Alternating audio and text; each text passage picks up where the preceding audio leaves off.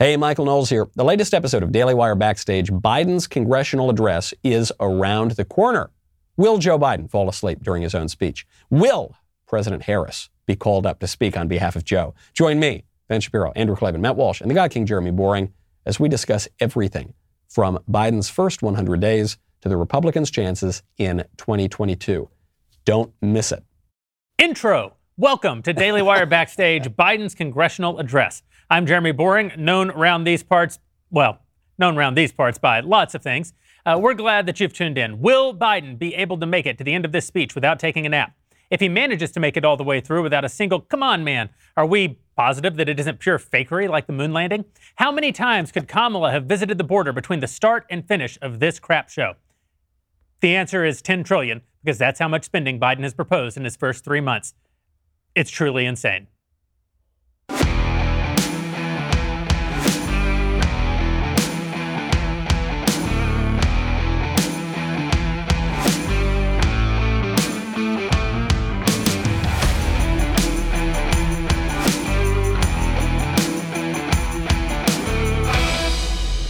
Daily Wire Backstage is sponsored by ExpressVPN. You have the right to privacy. Defend your rights at expressvpn.com/backstage.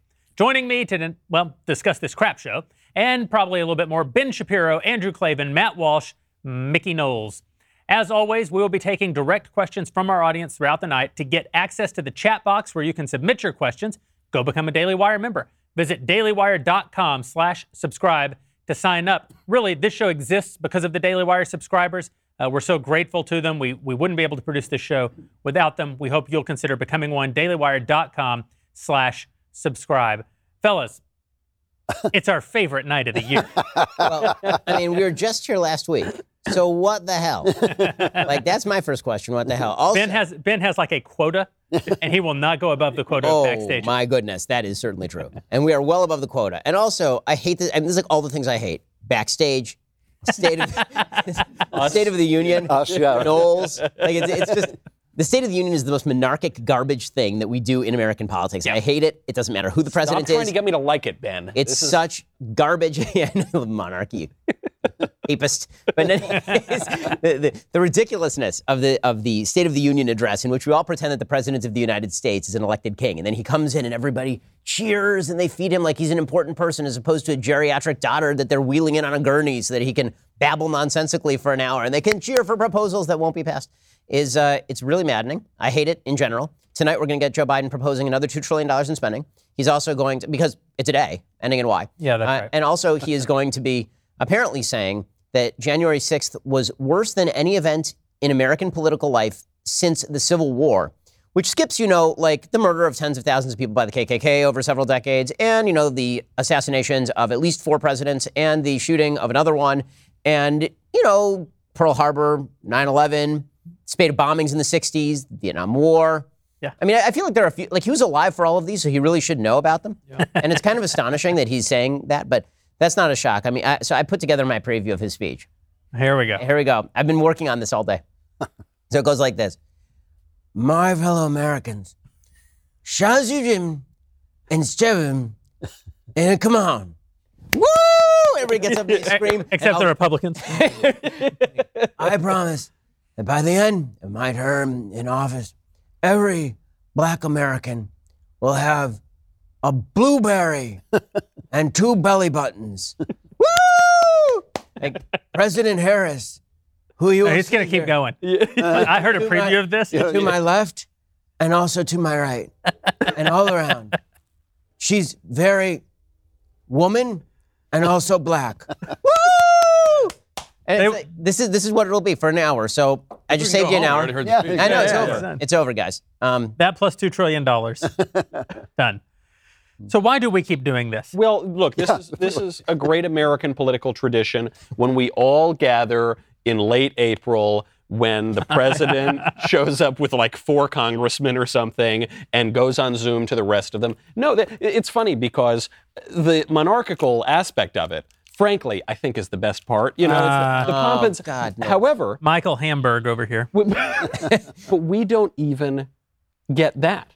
We don't... The one aspect of this whole State of the Union thing that everyone tunes in for is the pomp and circumstance and ladies and gentlemen, the president, right? Even if you don't like it, that's what you're watching. But we're not getting that. We're getting a doddering old man who does not know which end is up, reading some lines that have been written for him to a half-empty chamber. Well, I will say there's one thing I'm excited about, and that is that whenever Joe Biden speaks for more than 37 seconds, it's like watching Nick Wallenda walk over a volcano.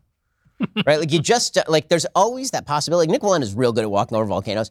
But let's be real about this. Yeah. You're really watching on the off chance that you will have been watching live when he fails to make it over the volcano. Right. And when Joe Biden speaks, I mean, he'll be slurring his words and he'll be messing things up and he'll be talking about why he has to give every child a pony delivered by catapult or some such nonsense. And then he'll just slip into a reverie. And we're all sort of hoping he goes there, right? I mean, let's be real about this. We want like a full dream sequence. Yeah. Like a full WandaVision thing to happen where he's like back in the 1950s doing sitcoms with Dick Van Dyke. Like, that's what I'm rooting for. Yeah. But it's scripted. That's the problem. You get that moment from Joe Biden when it's not scripted. I don't know that I've ever watched a State of the Union address or a joint speech to Congress because they're so uninteresting to me. I've pretended that I've watched them. I've even live tweeted them without watching them. So this will be my first experience with this, and so I'm kind of excited about that. The most fun thing about Joe Biden is watching the press report on him. Yeah. Because they have gone to a level of dishonesty that actually is comedy. Well, normally it's X-rated to see that many people orgasm at once, especially faking it. But that's exactly it. That's exactly it. It's the O-face. It's not really the orgasm. I am interested to see. I'm a little interested to see the Republican response from Tim Scott. What? Well, you're new to this by your own admission.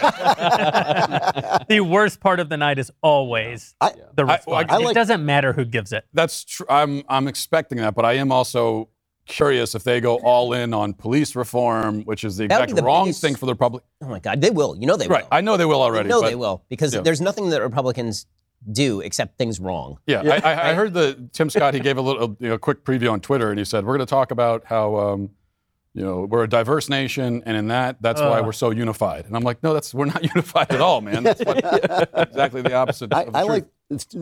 There must be something about Tim Scott because the Washington Post, a white guy in the Washington Post, wrote a fact check of Tim Scott saying he wasn't black enough, basically, that I guess he had some white people in his No, it wasn't that. It was that what they suggested is that he had said that his grandfather, he basically went from sharecropper to Congress in one generation. And they were like, yeah, but your father wasn't a sharecropper. If you go back to your grandfather and your great-grandfather, he had accumulated 500 acres in South Carolina. It's like, okay, so now you're just saying that he's the American dream in spite of vicious Jim Crow racism. Right. So, well, solid hit there, Washington. I think that the Washington Post, which now basically has announced it's going to stop fact-checking Joe Biden. He's just that honest. When do they ever start, though, is the question. Well, they occasionally say this. I mean, Joe Biden, the funny thing is the difference between the way Joe Biden lies and Donald Trump lied is substantial. I mean, Donald Trump was an exaggerator, and he used to say, I exaggerate the truth. And that was actually pretty true for the most part. Obvious exceptions, but still, Biden just lied. Well, I'll say it this way. I think that Trump lied casually. Like, if you're just in a conversation with him, he'd be the guy who'd be like, shaving 5 strokes off his handicap on the golf course, exactly. Right? That's what Trump is. Yeah. But Joe Biden is the kind of guy who lies purposefully. Like he's like, what do I need to say to achieve this effect? Yeah. And I'll just lie to do it, right? So I'll just say for months on end that Georgia's voting law is Jim Crow. Or I will just say over and over and over that you still need to mask up for no reason, right? Like no reason at all. Right. And that is a significantly worse form of lie because the thing about Trump and kind of the way that he would fib is that nobody took that stuff seriously. Like they kept fact-checking him. And I just kept thinking to myself, okay, and? Well, before... And then none of that, they counted the lies and said, he's lied so many more times. But there's a difference between saying I had a lot of people at my inauguration and saying this is Jim Crow. Magnitude of the lie kind of matters. Like if you like your doctor, you can keep your doctor. It's a much bigger lie than there were so many people at my inauguration. Like one is a mild irritant that goes to character, and the other one is like you just lied about a massive piece of policy that affects hundreds of millions of Americans. Also, the lies of the left are the reason that no one trusts government. We've been talking a lot about why people won't get the vaccine. I happen to think that the vaccine is one of the great, maybe the great scientific achievements of the 21st century. My cell service has never been better. Yeah. Well, it's the show. I think that it's up there with the Apollo program. It's up there with the Manhattan Project. It's amazing. It's hard for me to get the vaccine right now because I just don't want to be told what to do. I want to be free. But the reason so many millions of people on the right won't get the vaccine is because the government keeps lying about it, and the media keeps reinforcing those lies. Well, when let you me say, just debunk real fast the Bill Gates put microchips in the vaccine. If he had, they'd be glitching all over. oh yeah, that's right. There's no. They wouldn't know where the hell we the were. spinning color wheel of doom, right? Like that's- The new variants are this just is- viruses from like the Eastern right. Europe somewhere. Yeah. But this Not is the yet. problem with the lies of the left. The lies of the left make you actually distrust Yeah. the institutions that are the only institutions that can create any unifying message of truth around things that do matter. Pandemics actually matter. They actually have consequences. We should be able to believe what the media and the government tell us about them. We can't. And we can't because people like Joe Biden have spent their entire career lying about such major issues whenever they think they can squeeze just a little bit of advantage out of them. By the way, the left-wing media used to admit this about Biden before he was their guy. Yeah. Right. There was, the most really disconcerting of his lies is, the central tragic fact of his life is his wife was killed in this car accident. And the guy who was in the other car felt terrible about this and lived for many years, and it was very sorry, but he was totally found to have been innocent. He wasn't drinking, nothing like that. Joe Biden never said he was. After the man died, Joe Biden on the campaign trail started to say he was a drunk who was drunk driving. It was a really vicious smear, so much so that I forget if it was the Atlantic or Vanity Fair called him out for this. It's such a deep, intentional lie. And it gets to the intrinsic dishonesty of his whole political career. The guy's been doing it since the 70s.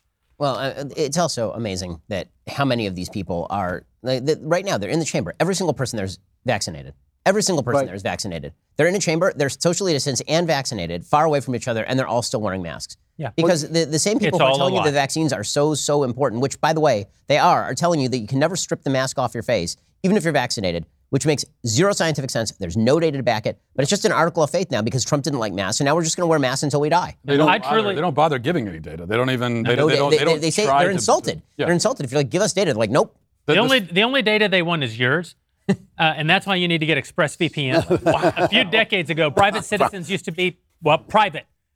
You want to know what changed? It's called the internet. Having a private life exposed for others to see used to be something that only people like Mickey Knowles had to worry about. Now it's an era where every single person online is essentially a public figure. That's why I use ExpressVPN to keep my data safe when I go online. Every time I turn on ExpressVPN, I'm given a random IP address that's shared by everyone else on ExpressVPN. That makes it more difficult for third parties to identify me and harvest my data.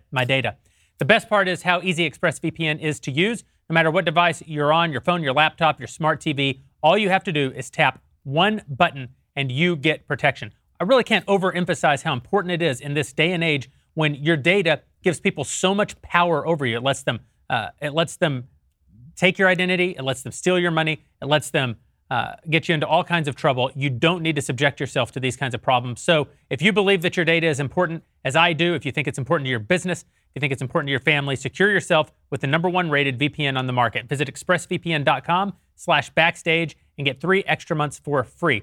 3 months for free? What? Yep. Just go to expressvpn.com/backstage. expressvpn.com/backstage. You really need to protect yourself. Go do it right now.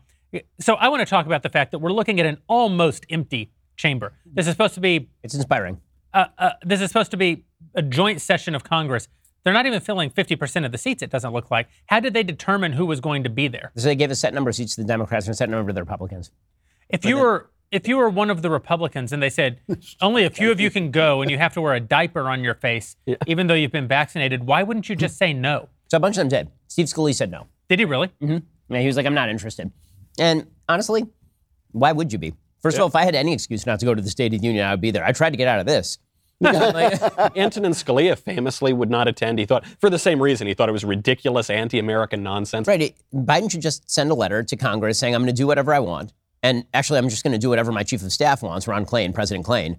And he's the one who's actually just going to write the agenda. But the thing that's amazing about what we're watching is the media's attempt to build Joe Biden up into an important figure in his own right is pretty impressive because everybody really kind of secretly understands that Joe Biden is a truly unimpressive figure in American public life. He really is. He's been a non-entity or a bloviating idiot for most of his career. And now he's president of the United States, and they are solely reliant on this man. Because if God forbid, he's the president of the United States, you don't want to see anything bad happen to him. If God forbid something happens to Joe Biden, The Democratic agenda is DOA. It is dead because Kamala Harris saying the exact same stuff as Joe Biden is completely unpalatable to the American people. Yeah. Because Joe Biden does not give off a sense of threat. But he's an elderly dotard who does not know what the hell he's talking about. And so he's not threatening because houseplants are not threatening. That's how he got away with the speech. The speech he gave yesterday was disgusting and repugnant. I mean, he's giving us permission to have a picnic if you're with vaccinated people, and if you're not, you have to mask at the picnic. I mean, since when is this the relationship we have with the government, that we have to tune in to the president to find out if we can have a picnic out at the park? And to me, that wasn't even as radical as what he was saying last week about the Floyd trial, or the Chauvin trial, where he was literally coming out and just calling the country racist based on an incident where no one has yet presented any evidence of racism. Or before that, or right after that. You talk about lies of Joe Biden and the Biden administration.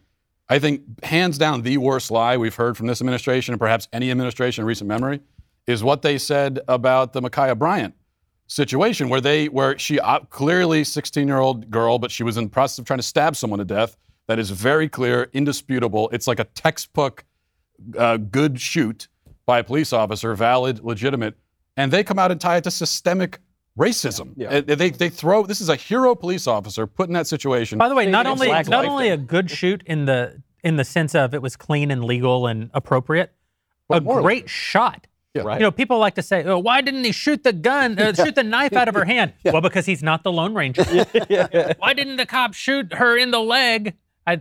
Because if you actually watch that video, the fact that a split second to hit her and not hit the girl, that she's trying to stab. Not many trained police officers could have effectuated that shot as successfully as he did.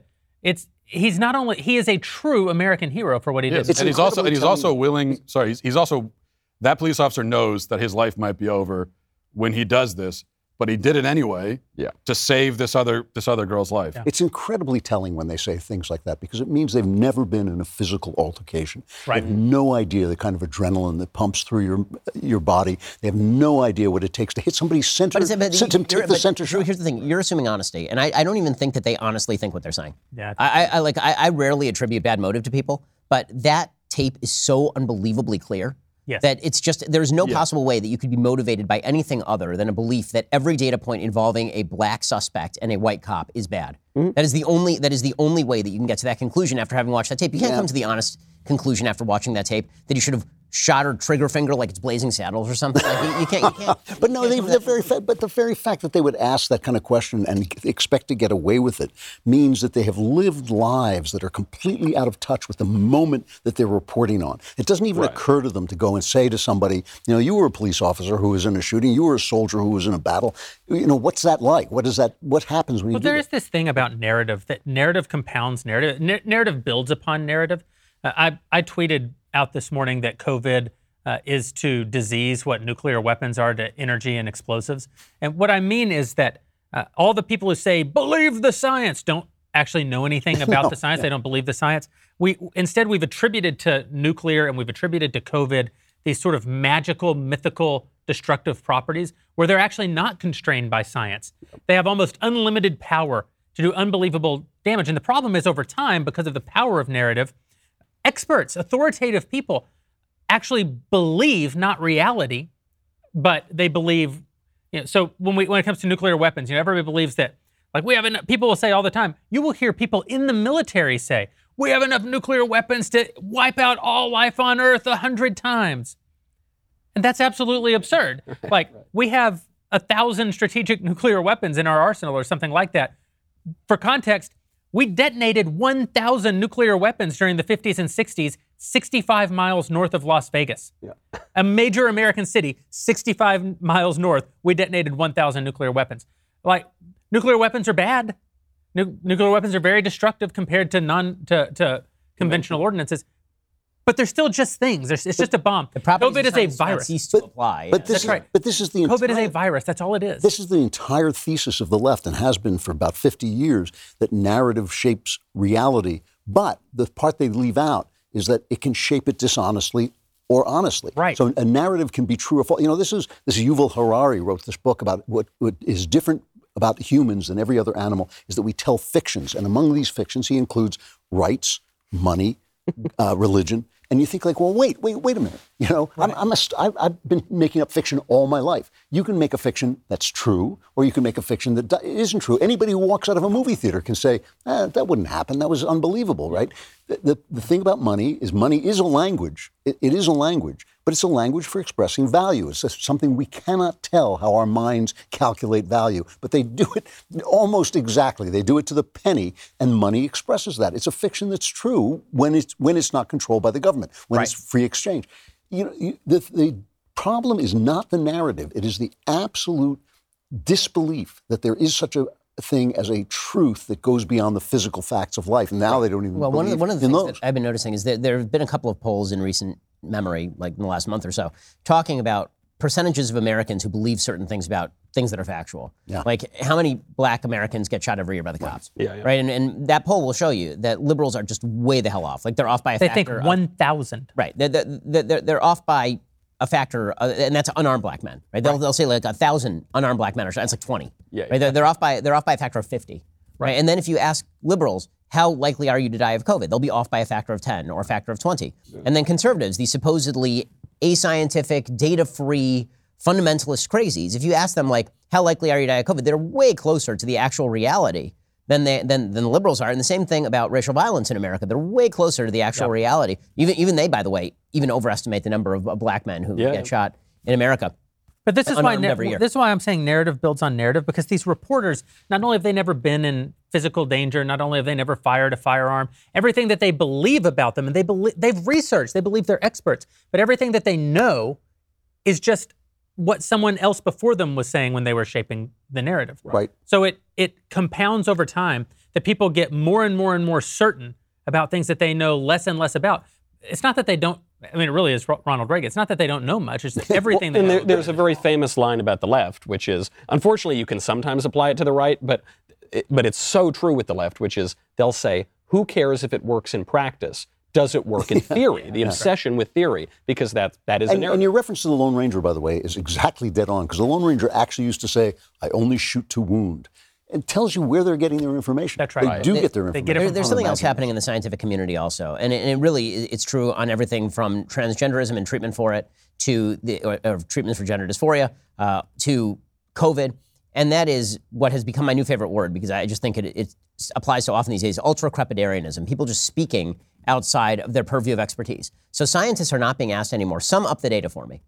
Right, sum up the data for me. That's the question you ask a scientist. Instead, they're being asked questions like, what do you think Americans ought to do about masking or not masking? Yeah. That is a policy and or moral question. Yeah. Your job is to, like, I don't go to my doctor and then say to him, you know, what do you think that I should do with the rest of my life? Like, what decisions should I make in my life? He can tell me what the data suggest about what particular things will happen if I do X, Y, or Z. But that's not what the scientists are doing about COVID. They're not doing any of that. So what you need to do is go over to Policy Genius and get some affordable life insurance. And the reason that you need to do that is because it's a terrible thing to go through a family tragedy. If you think about leaving your loved ones behind, you think about the kind of pain that you're putting them through. What you may not have considered is the actual circumstances that you'll be subjecting them to where they don't have you there to provide for them. You need to protect them by getting life insurance. It's an important thing to do. It's the right thing to do. If you're a parent, it's an essential thing to do. Policy Genius can help you compare top insurers in one place and save 50% or more on your life insurance. Once you find your best option, the Policy Genius team will set up your new policy for you and answer any questions you have along the way. Since their licensed agents work for you, not the insurance companies, there's zero hassle. If you hit any speed bumps during the application process, Policy Genius will take care of everything. That kind of service has earned Policy Genius a 5-star rating across thousands of reviews on Trustpilot and Google. I've told you before that I use Policy Genius. I used it to get a life insurance policy for myself. I used it to get a life insurance policy for my wife. Very important because I don't want to leave my family in a bind. But I'll let you in on a little secret. I also used it to get a life insurance policy on Ben Shapiro. And that's because my ability to provide for my family is deeply and intrinsically connected to Ben's ability to keep talking incredibly fast. Policy Genius can promise that you won't leave their website feeling like a fool. You could save 50% or more by comparing life insurance quotes and feel good knowing that if something happens, your loved ones will be taken care of, by which I mean if something happens to Ben. Go to PolicyGenius.com and get started. Policy Genius. When it comes to insurance, it's nice to get it right. I really can't emphasize enough. It is a moral requirement, especially for someone with a family, to have life insurance. Guys, we're only a few minutes away from what promises to be a riveting speech, which from the video I'm seeing will be seen by at least 18 people in the House chamber. How much pressure is on those guys not to fall asleep? Normally, you got a chamber of like hundreds of people. And so Right. if you start to doze off, I think cameras will just shoot elsewhere. Yeah. But like if you start to lose it in the middle of this thing, cameras on you. You pull the RBG, classically fell asleep. You know, there is something to remember as we go into this absolute snooze fest here, which is totally to your point, Ben, that now the scientific experts pontificate about everything that they don't know anything about because it's the only sort of expertise we acknowledge in this country. We don't acknowledge philosophical, moral, or religious expertise. In self-government, citizens are supposed to be the experts on that sort of thing. But that's all gone now, and I bet he's not going to acknowledge it tonight either. I want to know what any Republicans that chose to be a part of this charade with the masks on. I mean, they should be held accountable for that by the voters because this is. I actually agree with this. This is a grotesque. Yeah, I'm actually. It's depressing and infuriating the more I watch this, and the fact that I got to sit now for an hour and watch it is making me is causing me anxiety. But this spectacle. Look at the guy there in two masks. Listen, I've been in a room since I was vaccinated. I've been in a room with like 350 other people, everybody unmasked. And if the media had been there, they would have been like, oh my God, we're all going to die of COVID. No one got COVID. You know why? Because everybody's either had COVID or they're vaccinated. Right. Everybody in that room is vaccinated. Why did every Republican there should have to explain why they? Because Republicans are cowards. Yeah. They are there because they are cowards. And they're there because they're too afraid to stand up to the other side, which is not cowardly, but is decidedly convinced that they know what's good for you. They know they don't need the mask, but they're afraid that if they don't wear it, you might not wear it. And they want to control you. They want to determine what is good for you. They want to decide when you have a picnic with your family. And they'll say that they have good intentions. No, we just know that people will make bad decisions and we're responsible for public health and we need to protect the preponderance of people. You do that by arming people with good information and letting them make their own risk assessments. Instead, they're going to lie to you, pose for you, virtue signal for you in order that they might own What you don't get, Jeremy, is that the people are a bunch of deplorable, irredeemable idiots, and Maxine Waters is really, really smart. And that's why they told us, the irony is that's why they told us originally not to mask, because they were treating us like idiots and children. Yep. And they thought we'd go and hoard all the masks. And I actually asked my doctor, who is a far left guy, but a brilliant guy, I said, now I've been vaccinated, do I have to wear a mask? He said, no, but you should as a political statement. He said that to me, and I said, that's not my politics. Yeah. You know, there are fewer people in that chamber than watch the Oscars. There's an entire on TV. article by this woman. There's an entire article by this woman on Medium about why she is still going to jog with a mask even after all of this is over. And she said it's because it's a sign that I care about my fellow man. Really, this is what she said. She says it's because I've been running around with the mask, and I've had the vaccine for 6 weeks, but there's so many other people out there who get uncomfortable when I don't wear the mask that I've decided to wear the mask. And this goes to so many areas of our politics that if anything I do in my life to exercise my freedom makes you uncomfortable in any way, it is my job to curtail my freedom of speech. It is my job to curtail my freedom of the press, or my freedom to bear arms, or my freedom to walk around without a mask in order to make you feel more comfortable, even though I pose zero threat to you. That's where things are right now. By the way, we should note that the greatest doctor in America was just ushered into the chamber. Dr. Joe Biden. Wow. Absolutely. She's a great surgeon. She's as Joy Behar pointed out, or Whoopi Goldberg, one of the two, she pointed that out. We should also acknowledge with the masks, I am not saying that the state can't take emergency police action sometime and say, hey, maybe you should wear the mask for a very short period of time. But to wear the mask all the time, to have the entirety of the American people wearing the secular keffiyeh, looking like banditos walking around, is actually disordered. It's actually bad for our politics. People's brains have been broken. I think there's a real mental illness factor to it. One of my listeners left a comment under the YouTube video today saying that her aunt wears a mask to sleep, and I wish I could think that she's joking or making that up. I wear one on my eyes. This is what people are, and we're sending our kids to school. They wear masks for 7 hours a day. I find the saddest comment, the ones that I see on Twitter, people saying, what's so bad about a mask? And I think, like, really? Not to look at a human face, not to see a pretty girl, not to, not to know each other and smile at each other? I mean, what the hell? Have you guys all had the weird experience over the past few months as people take off their masks of people you've met with the mask on, and they take off the mask like, whoa. That's the, I was not aware that you look like that. It's happened to many people with me. I'm like, they take off the mask, like, oh my God, that's what he looked like under there? if you're an Like ugly that scene from Phantom of the Opera. No! if you're an ugly person with nice eyes, then you've been living Your best life. I know. last year. Your best life. Well, eventually they're going to wheel Joe Biden into everybody's going to cheer. They may just lower him in. They from may, the roof. yeah. They open the roof and just drop him in. Like, here he comes. Woo! You know, Matt, I have to say, Walsh is right. That Republicans showed up for this in masks.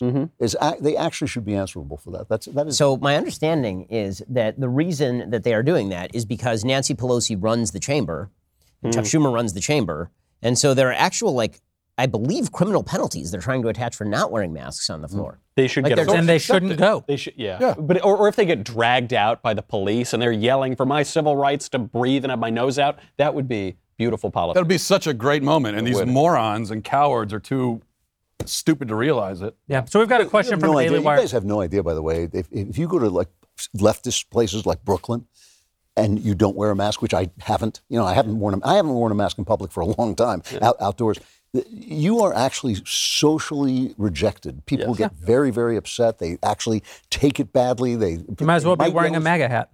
Yeah. Yeah. Well, so much of this is about that, right? It's because Trump made light of the masks originally, Yeah. during the middle of the pandemic, and so the entire left decided that this was not just he was not just wrong on that, and it was not just a temporary expedient so that we could all go back to work or something. Yeah. What it really was a symbol that you were a good person who cared about other people to wear the mask. It's the new pink hat, right? It's just the pink hat of 2021. If only Trump had been pro-mask, then no one would be wearing masks. Yeah, that's now. right. Well, they would open up the country a year ago. He really let us down. Here's a question from a DailyWire.com subscriber.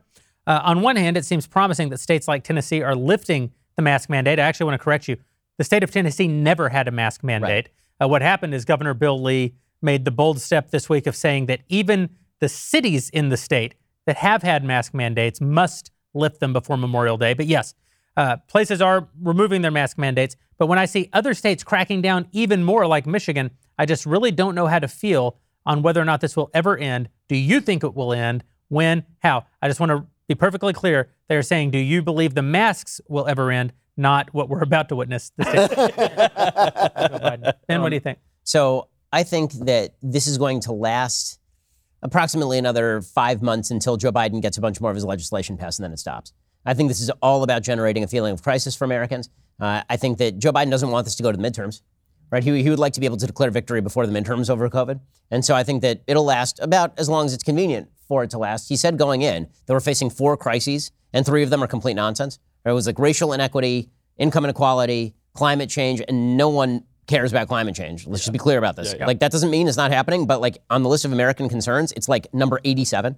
And so the only one that people were actually worried about was COVID because, 500,000 people died of it. And so he's just prolonging this at this point. And so it'll last until he can ram through some more legislation by saying COVID has completely exposed so many terrible things about American society that must be fixed. It's unmasked all of American society. And then after we fixed all of American society and I can ride off into the nursing home, then at that point, everybody will be able to take off the masks and breathe free air again. I really think it's that simple. I think it will last longer than that. Politically, I think you're right. But a lot of people, like we were just saying, their brains are broken. Oh, no, I agree with this. Yeah, a lot of people really, and they'll openly say it, I feel safer wearing it, and so I just wear it. And I don't think that goes away magically in 5 months.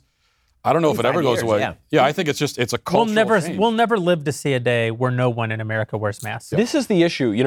Politics is downstream of culture. We all know that. That's the famous Breitbart doctrine. It is also true that politics can influence culture. The great example of this is that East Germany is still atheist. West Germany is not atheist because it was dominated by commies for the Cold War.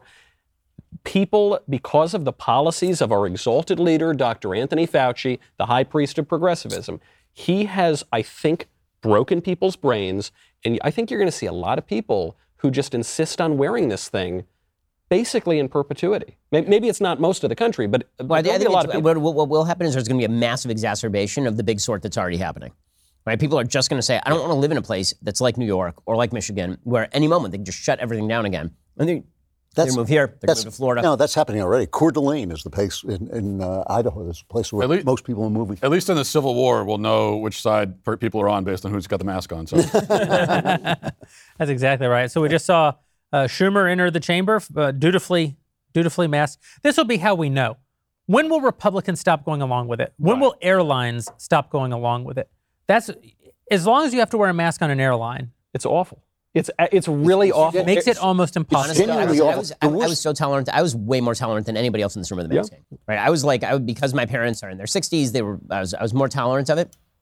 Then I got vaccinated, and it started to feel physically restricting to wear the mask because now I know it's pointless and stupid, and there's no reason for it at all. Yeah. The terrible thing about the airplane too is it's absolutely awful. It's the one place where it makes the most sense because airplanes are the terribly unhealthy atmosphere. Well, except for the fact that it's not true. Now they were never. No, it wasn't at the beginning. Airplanes were not a vector of transmission. Airplanes have HEPA filters. Right? Yeah. They have HEPA filters and they circulate. You notice, I noticed a real shift because I've been flying through this whole thing. I think a lot of us have. Yeah. And you noticed a real shift at a certain point a few months in. People they weren't fidgeting with the mask anymore on the flight. They just wear it the whole time. They didn't have it under the nose. Mm-hmm. And I guess we were supposed to see that as a positive change, but I actually find it kind of creepy now. I'm on a plane for 6 hours, and no one is even touching the mask. I mean, I still am, but everyone else just sits there. By the way, we have to point out. Joe Biden just entered the chamber. So Biden entered the chamber. He's got his mask on, and he's doing the fist bumps with everybody. Because handshake, that'll spread COVID. Having your knuckles are free of COVID, though. But your knuckles, they're coated in Purell or something, so that's fine. Because science. Because of the science. So now we have the President of the United States entering the chamber. We're going to go watch the President's speech. We'll be back with you as soon as it is over to give you our absolute expert analysis. It was boring. Yeah. Spoiler. Save us some time. Yeah. We'll be back as soon as the President's speech is concluded. The President of the United States concluding his first 100 days in office and his first State of the Union address with the greatest line in the history of State of the Union addresses. Thank you for your patience. Jeremy, before we get into it, should someone wake Ben up? Benjamin. Wait, I think he's gone. Oh, he's good. Thank God you have life insurance on him. What? Yeah. That was the worst thing I've ever. That was genuinely terrible. Let's begin to get together, guys. Yeah. That was the line. We're just going to begin to get together. 60s song lyrics now. Well, it's funny that you bring up 60s song lyrics because it was a 1960s boilerplate speech. Yes, it it was. It was a 1930s boilerplate speech in a lot of ways. Yeah. It was a 1330s. And it was that line where he said, "We the people are the government," because he doesn't mean that we the people form the government. What he means is the government are the people. No, he was explicit. He said, "We are the people." So we're not a distant force. We're you. Okay, then if you're me, then shut the up. I mean, everything he says. When he talks about, he had this line: American tax dollars are going to buy American property and build American jobs. That's actually not the way it works. As always with socialists, they never ask the question, where does the money come from? It comes from horrible, evil, dastardly capitalists like yourself, who they take that tax money from. Just simple logic. Simple logic tells you that you can create more jobs with $1 than a government that takes your dollar away, distributes it among its bureaucracies, and then creates a job. So you're going to create 10 times more jobs. I have a question. We can focus on the content as much as we want. This guy's not making it 4 years, is he? It doesn't feel like it. He looks absolutely ghastly. He looks awful. He sounds slurring awful. his speech. That seemed like 4 years. Does that count? Yeah, I mean, I don't know how anyone thinks he's running for re-election. I don't know how you can. I don't know that anyone thinks he's running for re-election. The question is, will he serve out a term? But here's the thing. What the speech makes clear is two things. One, he's not going to make it for re-election. I mean, he's just not. And two, they desperately need this guy. Yeah. They need him so badly. Yeah. Because if you actually just read the text of the speech, what you will see is a litany of spending and regulation and taxation and big government and rethinking of the fundamental relationship between the American people and the government. That sounds like it's coming directly from Bernie Sanders. I mean, it is extraordinarily radical stuff. But because the person who is saying it is a mush-mouth old man that nobody fears because he is a mush-mouth old man, they are deeply... He's been around forever. Yeah, well, not just that, because he I honest to God wonder if the entire design of the speech, because he backloaded all the controversial stuff you noticed about how America's racist and about how the government is the people. He put all of that in the last 10 minutes of the speech. I honest to God wonder whether his strategy here was, I will just bore you into unconsciousness so you don't actually know what I'm saying. And I can go to the left and I can tell them I said all the stuff that I said.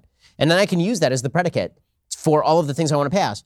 But you went to sleep, right? Wasn't that scary? You fell asleep. That's right. Because that's what it was. I mean, Joe Biden is capable. He could have done what he's done before, which is do a 25-minute speech. Yeah. Right? Do it like he could do that. He could go in there, give a 25-minute speech. Instead, he goes for an hour and a half. It is soporific nonsense.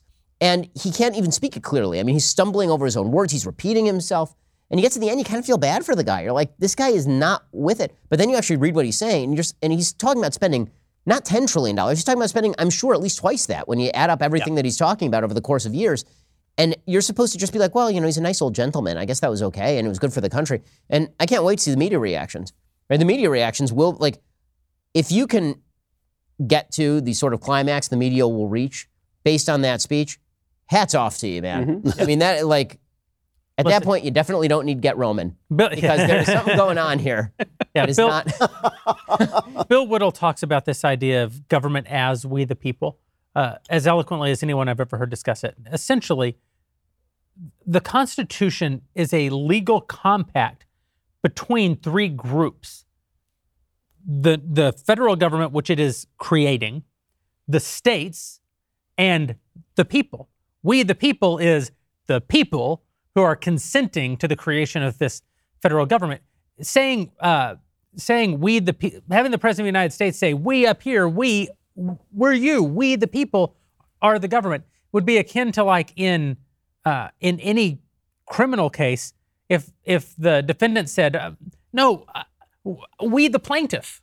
Yeah. Well, and we the plaintiff. You see, the trick of the whole thing that the left has been pushing in overdrive for the past year is this blurring of the distinction between the federal government and the state government. Right now, H.R. 1, the first thing they're taking up, That's right. is designed to steal all that power from the states, particularly over elections. What could go wrong there, right? Congressmen writing their own election laws and the people. But then what they're doing is they're outsourcing all of that political power, per Woodrow Wilson and the progressives for a century, to these bureaucrats that are, it's the random agencies that are really making the laws. There's something else that's happening when they say that we the people are the government. And that is that what our government originally was supposed to be was a limited government designed to protect individual rights. That's what it's in the Declaration of Independence, it's in the Constitution of the United States, the government of enumerated powers. But there's something else there too. It's a government of checks and balances specifically created in order to protect those rights. When you say we the people are the government, what you are saying is that checks and balances are a bad. They're an obstacle because the people are the government.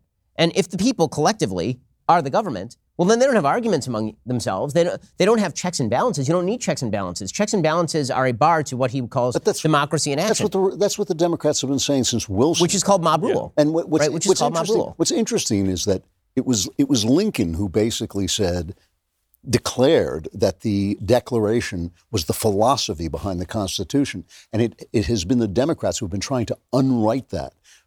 Ever since the Civil War. No, they make the same argument now that Calhoun made. They just make it on a different basis. The trick, too, is we debate it between small and big government, and that's often where but really the distinction here is limited and unlimited That's government. Right. It's enumerated powers government and government that can do whatever. Joe Biden literally said that we have the power in our hands to cure cancer. He said that in that speech. And everybody's just going to be like, oh, you know what? That's totally fine. Explain to me that. Seriously, I want to know. I want to know who are these evil people standing in the way of us curing cancer. Because if it's adult Joe Biden who's going to cure cancer, why has he been holding back to cure all this time? It seems like that would have been a little bit useful. Is it Dr. Jill? Is it Fauci? Like who? I want to know who in their safe can open up that safe and there's the cure for cancer. If only we just throw a bunch of cash at things, then magically these things get cured. I'll also note that he spent a little bit of time there bashing Big Pharma. He spends the entire beginning of his speech talking about the magic of the vaccines, and we've tranched out these vaccines. Who do you think created the vaccines? Wasn't Joe Biden?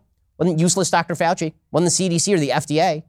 It was Big Pharma. Big Pharma. It was Big Pharma. That's always the tension, because the other problem is you spend the first part of the speech and the last part talking about America, we're a light to the world, we're unified, we're a great country, and then you take that detour in the middle saying that, oh yeah, we're systemically racist, we're oppressing black people. Well, I mean, which is it? I mean, this is a horrible country for minorities to live in. We're killing them in the street just for existing. But we have to defeat China. Right, and we're right. But Joe Biden, we have to admit here that Joe Biden is riding a wave created by Donald Trump to some degree. He's riding a double wave. One is that the vaccine, which was brought into existence by Trump's program, by the Operation Warp Speed, is basically bringing an end to this pandemic. That's one thing. And this shutdown, this ill-advised and overlong and ridiculous shutdown, is going to come to an end, and the economy is going to boom. And so Biden knows that he's riding that wave. Right. He is riding the wave of the end of this pandemic, which is going to create good feelings, as it should, and he's riding the wave of the economy coming back. The question that I have about Biden right now is he waiting for, is he hoping that through this he can get this left-wing agenda? Because let's face it, Biden is not a leftist. He's not anything. He's a weather vane. He goes with where the party goes. Well, he wants his legacy. Right now, the party, he wants his legacy. He wants his legacy. But right now, the party is a left-wing party. It is a far-left party, and it is pushing him along. If he loses in the midterms, if he loses the majority in the House, and even could lose the majority in the Senate, really, is that better for him in some way? Yes, because he doesn't. Here's the thing: he doesn't care what happens 4 years from now. He's not running for re-election. Right. All he wants to be known as is he doesn't want to be the old man who's just the bridge to Kamala. He wants to be the guy who they should put on Mount Rushmore because he had the most consequential single term in American history, and so he's going to ram through as much of this crap as possible. He has the single best issue ever to do it, namely this COVID pandemic. Right. So that's why he's hanging on to this thing with the skin of his teeth. I mean, he is just grabbing onto the COVID pandemic, and he's like, we got to remake the economy. We got to make racial politics in this country. We've got to redo our foreign policy. We got to redo our unionization laws. We got to pass everything. We got to do it right now, because of what you're saying. Right. If he waits too long, the economy already will have recovered, and then we're going to be like, we don't need any of this. That's one of the many reasons why it's insane that we allow a 78-year-old man to be president in the first place, because they're not going to be around for the future, so they've sort of got nothing to lose. I don't know why.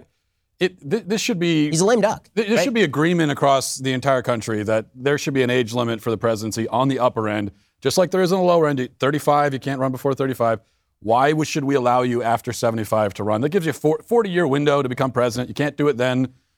Go home to your family, sit in a rocking chair, talk to your grandchildren. It wasn't meant to be. I do think they should put him on Mount Rushmore because he's as lively as the other presidents. I want to push back on some conventional wisdom that you cited. You said, he's going to ride this wave of goodwill that will accompany the end of the pandemic. He's going to ride the economic boom that comes at the end of the pandemic. You had one other thing about the end of the pandemic. Just the good feeling of people coming back to it. I actually wonder if any of those things are true. Okay. I think they could have been true. And I think in the final analysis, they will not be true. I think that the economy is not going to surge. I think that the economy has to some degree surged already because red states started going back to work 6 months ago. But I think they've printed so much money during this pandemic that what we're actually going to see is this huge wave of economic activity that everybody's kind of been counting on. I think it's not going to happen the way that we thought it would. And the markets, because they've been so wound up waiting for that to happen, are going to suddenly become disillusioned. And markets run on the illusion of momentum. I think that economic surge isn't coming. I think inflation is coming instead. And I don't think there's going to be a wave of euphoric goodwill at the end of the pandemic, because I actually think they've created it since the lockdowns weren't actually, that was your other one, the lockdowns. Yeah. Since the lockdowns weren't actually driven by the science of the pandemic, masks weren't driven by the science of the pandemic, the CDC guidelines weren't driven by the science of the pandemic, nothing therefore has changed scientifically to justify the end of quote. But what I mean is this. People aren't going to take their masks off. People aren't going to acknowledge an end of the pandemic. You're going to have the people who were the most afraid, who wore masks every day, got vaccinated, still wear masks. Yeah. And the people who were not very afraid, made a different risk assessment, probably never wore masks that much, don't get vaccinated, and have been living their lives more or less already. Those two camps are just going to remain. I don't think Joe Biden can wave a wand and say, congratulations, America, pandemic done, over, it's gone, done, totally over. They can't put it back together. They can't put it back together. Actually think that what we're actually disagreeing on is timing. Yeah, I think there's going to be an economic boom. I think there's going to be an end to the pandemic. But the question is, over the long term, the things that Biden is doing are going to cost us dearly, but not for 2 years. Well, that's the question. Is it going to be 2 years? Or is it going to be a year and a half? Right? That's the gamble. That really is the gamble. Yeah, I mean, if things start to crash in the middle of next year, Yeah. then they lose the First of all, I think they lose the Congress anyway. Yeah. I think that they Let us hope. Yeah. I think they're going to lose the House of Representatives. I find it very hard to believe that they're going to retain the House, considering that they did so poorly when Joe Biden won 7 million more popular votes than Donald Trump, and they barely held on to the House. But there is a question here, which is, do they get through this major election overhaul that gives a distinct advantage? Well, to they Democrats? can't. I mean, not without Manchin breaking the filibuster, right? Right. Yeah. And Sinema also- breaking the filibuster, and I don't think either of them are going to do that. And it may So not it's- be. It may not be constitutional. I mean, Well, that too. I mean, I think Yeah. it's pretty wildly unconstitutional in the Supreme You know, Court. But what was interesting to me, too, about the speech, though, is what wasn't in it. There was no mention of free speech. There was no mention of wokeness, of any of the kinds of things, of the critical race theory. There, even though he said we were Well, racist. he's in favor of it. Yes, he is in favor of it. And those are things that are really starting to bother them. And the way you can tell they're starting to bother them is the left is starting to say, woke is a bad term. Woke is a bad term. Whenever they get caught being who they are, they change the word. Yeah. That is we used to be liberal, now we're progressive. That's what political correctness is, right? I think It Biden changes has the some. I term. think Biden knows that his time is limited and it's rushing him. Yeah. So, for two reasons, not just because of the 4-year thing and him being in obviously declining health and all of that. I think that there's something else going on. The poll numbers for him are not good. They're I just agree. not good. I agree. He's Yeah. at 52, 53%. He won at And 51%. I think that's baloney. Okay, but even if you think it's true, he's at the exact same percentage that he was in the popular vote. Okay, with the end of the pandemic, with the booming economy, with no major foreign crisis. Yeah. Right? And with the media fawning all over him and treating him as though he's a historic president with 100% positive media coverage. And he's still at 51%, which means that he only has one direction that he can go at this point. Yeah. Right? And it ain't up. What can he do to make himself more popular at this point? Seriously, he's handed literal cash checks to Americans. He's just sent checks to millions of Americans. He's said to them, here are your vaccines, and you know what? Now he hasn't said go back to life, but he will. There's no place to go for him but down from here. And so he's like, okay, well, time's wasting, right? The clock is ticking, because if I start hitting 45%, 40%, everything's gone. We're going to take questions from some of our DailyWire.com subscribers. They're the reason that we're here tonight and able to bring this show to you. So we want to hear from them. Question: how dumb does he think we are? Who will pay for all of this? Of course, those of low income will vote for him, and Democrats, they can continue to get things for free, and all of these reductions for staying at a low income. I mean, we all know the answer. Who's going to pay for it? Ben's going to pay for it. Right. But he's not, because you can't tax billionaires to get trillions of dollars. It doesn't make any sense. I'm sorry. It really doesn't. And the question of how dumb does he think we are? Dumb. Every all the way D-U-M-B dumb. with big letters. Yeah. But by the Dumb problem, as it is humanly possible to be. I was screaming at the television when he's talking about taxes because what he is saying is so obviously asinine. When he says that rich people don't pay their fair share in this country, that is just an abject, disgusting lie. It is a lie. The top 10% of income earners in this country pay all net taxes, not some of the net taxes, all of the net taxes, because net taxes are defined as what you pay into the government minus what you get back from the government. So if you get back from the government more than you paid in, this means that you were not a person who paid net taxes into the government. Only the people at the top of the spectrum are paying net taxes in this country. All of the net taxes in this country. Yeah. When he says they're not paying their fair share, the only thing he means by they're not paying their fair share is it should be nearly all of your income goes to the federal government. And when he says things like, I'm not going to tax anybody who's making under $400,000 a year, he is lying to you through his teeth. When he says I'm going to tax corporations, corporations are not human beings for purposes of taxes. The money that would have been passed on to you via income is being taxed up here. That money is now being withdrawn from the system and taken away from you. Corporations are going to have to raise prices in order to deal with the taxation effects. When he says that I'm going to tax all of these rich people on their capital gains taxes, what do you think those rich people are going to do rather than put their money in the stock market where they get taxed on capital gains? They're not going to put their money in the stock market. So what happens to your 401k if you're a union member or a teacher's union member? What do you think happens to all the other 50% of the population who are invested in the stock market right now? And what happens to the businesses that hired you when Joe Biden decides that your boss needs to be taxed out of existence in order so that he can determine where the dollars go? This jackass who's never created a single job in his entire life. The people who don't pay their fair share in this country are the poor. We need to raise taxes on the poor. I'm not joking. I'm not joking. The poor in this country pay zero. The lower middle class in this country pay net zero. So we have a group of people who pay no taxes, a group of people who pay no net taxes, a group of people who pay all the net taxes. And his argument is that it's category 3 who don't pay their fair share. Fair share means your percentage of taxes. We've determined that there are some people who shouldn't pay any percent of taxes. The only fair taxing system is one in which everyone pays. But you know what's complicated about this, and it's the bait that Biden wants us to take, is he wants to make this a class issue. Poor people vote for Democrats, rich people vote for Republicans. It's just not true. Millionaires broke for Biden, and very often it's those poor, deplorable Americans who vote for Republicans. And it's just a lie that Biden and all these... And it's just all double taxation. It's all double taxation. Of course. Every dollar is getting taxed 7 different ways. And if I earn $1, I get taxed as income if I earn $1. Then if I invest it in the stock market, they tax that dollar. Then if God forbid I die and I pass it on to my kids, they tax that dollar. Then if I use it in a transaction, they tax that dollar in sales tax. If I use it to buy a house, they tax it in property tax. The problem is nobody cares. Like, of course, spending is, I think, sort of the Republican climate change. In that it's the issue we talk about, but nobody cares because it's not a reality. Now, the difference is that spending is an actual problem where climate change isn't. But in people's lived experience, which is the phrase that we hear from the left all the time, it's just not a reality to them. They don't feel it. So it's just, this doesn't mean anything. And on top of it, we also know that for the last 4 years, there's this sort of glaring dead zone where Republicans stopped talking about this issue completely. And now they're getting back to it. And I think it rings hollow. No, I mean, that's 100% true. I will say that there is a difference that is not even degree anymore. It is now turning into a difference of kind between you spend $4 trillion a year and you spend $10 trillion a year, right? Yes, Republicans did a horrible job restraining themselves on spending, but that's been true for decades.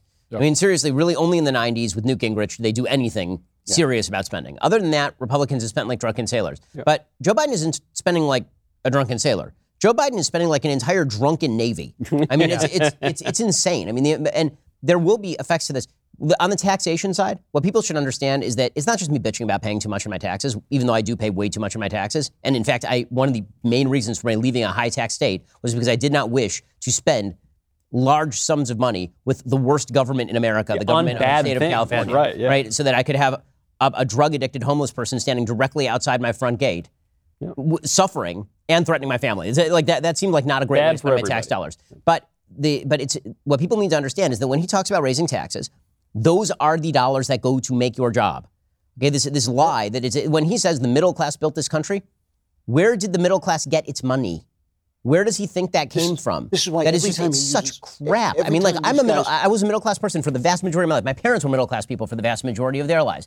The middle class is great, but people are in and out of the middle class. It's not a set group of human beings. Yeah, that's right. You start off in America as a poor person. Then you move into the middle class as you age. And then by the time you retire, usually you're upper middle class. For minimum wage workers, that's not a set group. You're supposed to be a minimum wage worker for, a couple years. We're not living in like, this is why in a British TV show from 1773, right, where everybody is a part of a class and you just stay there your whole life and you can never escape it. That's not how it works here. Every time a president or a government worker uses the word investment, I want to explode, because investment means that you go out to work, you make $1, they take the dollar and say, you know what I'm going to spend this dollar on? I'm going to spend it on what I want to spend it on. Whereas if you go and say, I'm going to buy a Chinese meal, you've actually created another job. You've actually invested your money where you think it should go. Investment by nature, by definition, entails taking a risk. Okay, when I invest $1, I am taking a risk. I'm putting the dollar in, and then maybe if things go well, I will make more dollars out than the dollar that I put in. When the government invests your money, they don't give two craps whether a dollar comes back in the other end. In fact, they know that a dollar is not coming in back in the other end. Right. But investment also involves choice, and who's going to make that choice? Is it going to be you who earned the money, or them? We had that system in the South before the Civil War, where somebody else did the work and the other guy got the money. That's right. That's not the way it's supposed to be. By the way, if the government wanted to invest, it would actually be fairly remarkable. So we pay approximately $2,000 a month to people over 65 in this country for Social Security. It's almost impossible to live a good life on $2,000 a month in this country. But that's what we give them, and we tell them that we're very charitable and we're very caring because we do it. Now, their money. If you live for, let's say, 20 years, and we're paying you $2,000 a month, we're paying you $24,000 a year, we're paying you $240,000 a decade, we're paying you approximately $500,000 every 20 years. Yeah. Every 20 years, for the 20 years of your retirement. During that period of time, there is no money. It's not your money. They told you it was your money. They said they were going to take your money, put it in a lockbox. They didn't. They spent all your money. Now they're taking the money from younger people. That's right. To give to you. And there are fewer of them, too. And there are fewer and fewer of them. So they're taking money from people who are working, giving it to people who aren't working to the tune of $2,000 a month, $24,000 a year, you're not doing very well, and the government owns you, lock, stock. That's right. Well, Now, if the government wanted to invest, it could, instead of doing that, it could say, instead of paying you $2,000 when you retire, we're going to put $2,000 a month into the market in your name on the day that you're born. And if they did that for 24 months, you would have 3 times more money in retirement, and you could live more than 20 years. You could retire at 65 and live for 40 years. If they put it in Dogecoin, you'd be a trillionaire. A trillionaire. The point being, investments bear returns. Right. The government just confiscates money from the people who have it and give it to the people most likely to vote for them. Yeah. And they call that an investment. How do you get people to care about this issue, though? That's what I can't. They're about to care. understand it, or- They're about to care. We haven't cared heretofore because there's been more and more and more money. The problem is now the interest that we actually, the debt isn't free. Right. You have to pay interest on the debt. It's been the case that up until now, the interest on the debt was a serviceable number. But we're getting to a place now where the interest on the debt will require us to pay higher and higher taxes and get nothing else in return for it. Well, this is where we're about to hit within the next 5 to 10 years where Germany was, right? We're going to start having to take austerity measures. And the Democrats are not going to want to do austerity measures, but they're really not going to have a choice because even Angela Merkel has to do austerity measures, right? Even the Greeks had to do austerity measures. Like there comes a point where you just don't have any choices left. And then it's basically going to be a fight over how much austerity is too much austerity and how much taxation is too much taxation. But we're going to find ourselves in a world of hurt. And the only way that you're going to be able to get out of that world of hurt is by actively cutting benefits. And if you want actual economic growth, actively cutting taxes. Because otherwise, the only solution is to raise taxes sky high and cut benefits, in which case you get a stagnant economy and crappy social services. And we're living on the illusion that the American dollar is still the strongest economic vehicle in the world, where ultimately, eventually, that's just not going to be true. This is why I think the next step that's going to be made is they're going to come after Bitcoin with a vengeance. They're going to wreck Bitcoin. The government cannot allow Bitcoin to exist. They can't. Because more and more people are saying, as you inflate the dollar, I'm just going to take my money and I'll put it in gold or I'll put it in Bitcoin.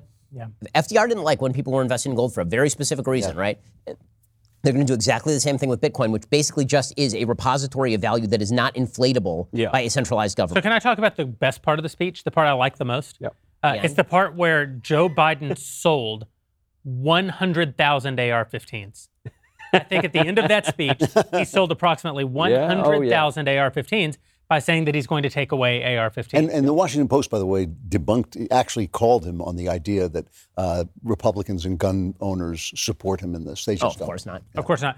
Gun control is becoming less and less popular every day. One of the amazing things that's actually happening in the country and was really escalated during COVID is that not only did we sell more guns in the last year than had ever been sold before, there were more first-time gun owners. Why is it possible to get ammo now, unfortunately? Right. Yeah. But the more people buy guns, the less people support. Well, they keep saying things like, what if we got rid of all the guns because guns are bad? Also, what if we got rid of all the cops because cops are bad? And you're like, well, that's a bit of a problem. Also, what if we shut down all the prisons because prisons are bad? Also, what if we take away all of your investments so you have any money? This is the one issue. Gun control is maybe the one issue that Republicans and conservatives have held the line on for decades and have actually won this one issue. It's a very important issue. It's not, to my mind, the most important issue, but it's very, very important. And, I always wonder what lessons can we take from that? Look at what the gun rights lobby has done, and can we do similar things with like the life issue and protecting children and those sorts of things? Well, I don't agree. We've held the line well on the life issue, and it is another issue that we win on. What we haven't done a good job of is actually using government to forward the life issue when we have power. Great point. But we have done a great job, I think. There are no pro-choice Republicans in national elected office, are there? Right. Now, the fact that we suck at doing anything about it once we're in power, I totally agree. But those are the only two, I would say there are two issues that we've been incredibly ideologically pure on in my life. It's also different math with regard to legislation, just because on guns, it's easier to obstruct than it is to pass, right? Yeah. It's much easier to say, okay, you guys want to pass this stuff, you don't have the votes for it, than to say, okay, we're going to roll back all of this pro-choice nonsense. Well, but we also, but $500 million a year going to Planned Parenthood. I agree with you. Kills 330,000 babies a year, and that continued when Republicans had total control of the government. So They do not. Absolutely. They do. They're talking about Republicans being cowards. They do not want to do it. They're so afraid. Even think about it. I mean, Trump stripped something, what was it, 60 million, I think, from Planned Parenthood? Just doesn't matter. Yeah. It's going to go right back. Right, You can't really do it. The thing is, when we talk about following the science is on our side in this. The technology is on our side. You can now see a baby in the, this didn't happen before. When Aquinas was writing about the quickening, he didn't have a sonar machine that you could just say, oh, there's the baby. Yeah. It's a baby, I'll give an example on this. My cute little son, I never got a good sonogram of him because he had his fist right by his face. I actually couldn't. I paid for the extra 3D sonogram. Yeah. I never got it. And you know what? My little son, after he came out of the womb, you know what he always does? He always has his hand by his face because he's the baby. He's the same baby that was in the womb. What I'll say about the abortion argument, there is something happening in America right now, which I think goes unnoticed. And that's that the states are winning huge victories on the life issue. Yeah. It's our argument about Roe v. Wade has always been that it was an issue better decided by the states. Yep. And we're right. The federal government can't make the right decision about it. States, Texas, Tennessee, are making great decisions on the life issue, consequential decisions. It's much harder to get an abortion in the reddest of red states than it has been at any point in the lifetime of anyone except Trump. We just had a new bill passed 2 days ago in Idaho, another heartbeat bill. Yeah, that's right. What you're seeing also with Joe Biden accelerating it, I mean, this is real accelerationism, what he is doing right now. And what it's going to result in is the amount of movement by conservatives into red states is just going to be overwhelming. People are just It's going to say, already pretty amazing. Yeah. I mean, I can tell you that in Florida, the real estate market is just extraordinary right now. Oh, like people are buying houses sight unseen. Yeah. Because they're like, I got to get out of here and I got to get someplace sane. Yeah. There are people at this company who bought houses sight unseen in Tennessee, actually. I'm looking forward, as an Angelino leaving Los Angeles, I'm looking forward to bringing homelessness and ugly billboards to the rest of the country. You're going to do great. You're going to do great. So I'm going to take a few more questions from DailyWire.com subscribers. They are the people keeping the show on the air. Go over to DailyWire.com/subscribe and get your question in for the group. Biden refers to China as our direct competition, but do you think he will stand up against them if China follows through and becomes aggressive toward Taiwan? Michael. How much money did Hunter Biden have on the line there with that private equity deal that didn't? I guess it didn't go through. No, of course not. The thing that we have learned over the last couple of years, I think, in the conservative movement is that there is the blob, the liberal establishment, which there's an uncomfortable overlap between the government and the administrative state and big tech and big corporations, those big woke corporations in Georgia.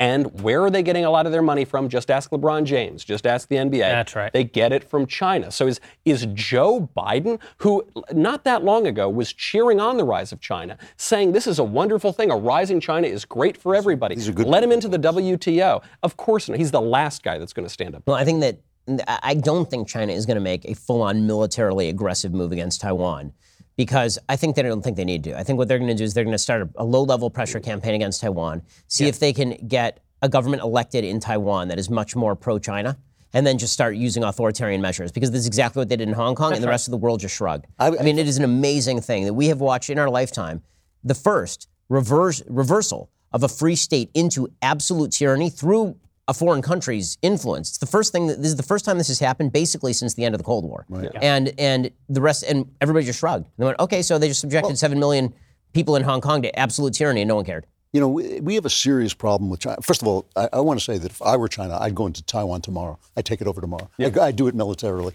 And I mean, what is Biden going to do at this point? He has not got the wherewithal. It proves America to be neutered if they do it. What's that? They both get Taiwan, and they get to show that America. That's right. And the American people don't want to go send the military into. No, it wouldn't turn into a military conflict. They'd be able to take it, but there would be some pretty significant economic consequences for them. So why not do it the easy way? The left's problem with China is the left is China.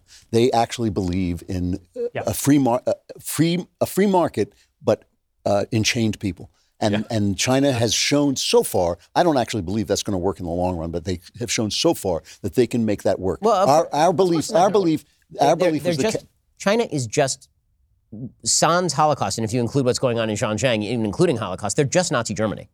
Yeah, that's all they are. I mean, they have a Nazi economy, which they top-down corporatist economy, in which they have a few approved companies, and the government of China says you're allowed to make a lot of money here, and you're allowed to make a lot of money here. It's basically mercantilism, and you're going to, and will allow you. I don't agree that that's a free market. That's not a free market. It's mercantilist corporatism. But that's essentially what the Democrats are for. I mean, they believe in controlling. They believe in controlling the people through the corporations and controlling the corporations through the government. Right. That is China. So why should they fight them? How can we count on Republicans, asks one DailyWire.com subscriber, to actually fight back against these policies that Biden is implementing? Well, we can't. I mean, and we didn't see the whole Tim Scott speech, but what we needed to see, and maybe he did it, I'm skeptical, is a fiery defense of law and order, a defense of free speech. This is what people care about. They need to get fired up. Getting on board with police reform in any capacity at all. We shouldn't even be entertaining the idea. There's no reason for it because this crisis of police brutality is manufactured by the left. But I don't have any confidence in the Republican Party at all, especially because, as we talked about before we went there, these Republicans came to the speech and wore their masks, including some Republicans who previously had great moments where they said, I'm not going to wear the mask because I don't need to. And there they are sitting. Well, we just said that there's this model here where the liberal establishment is going to use the corporations to control the people. Money talks and BS walks. And just a few hours ago, there was an excellent op-ed published in the Wall Street Journal by our pal, Ted Cruz.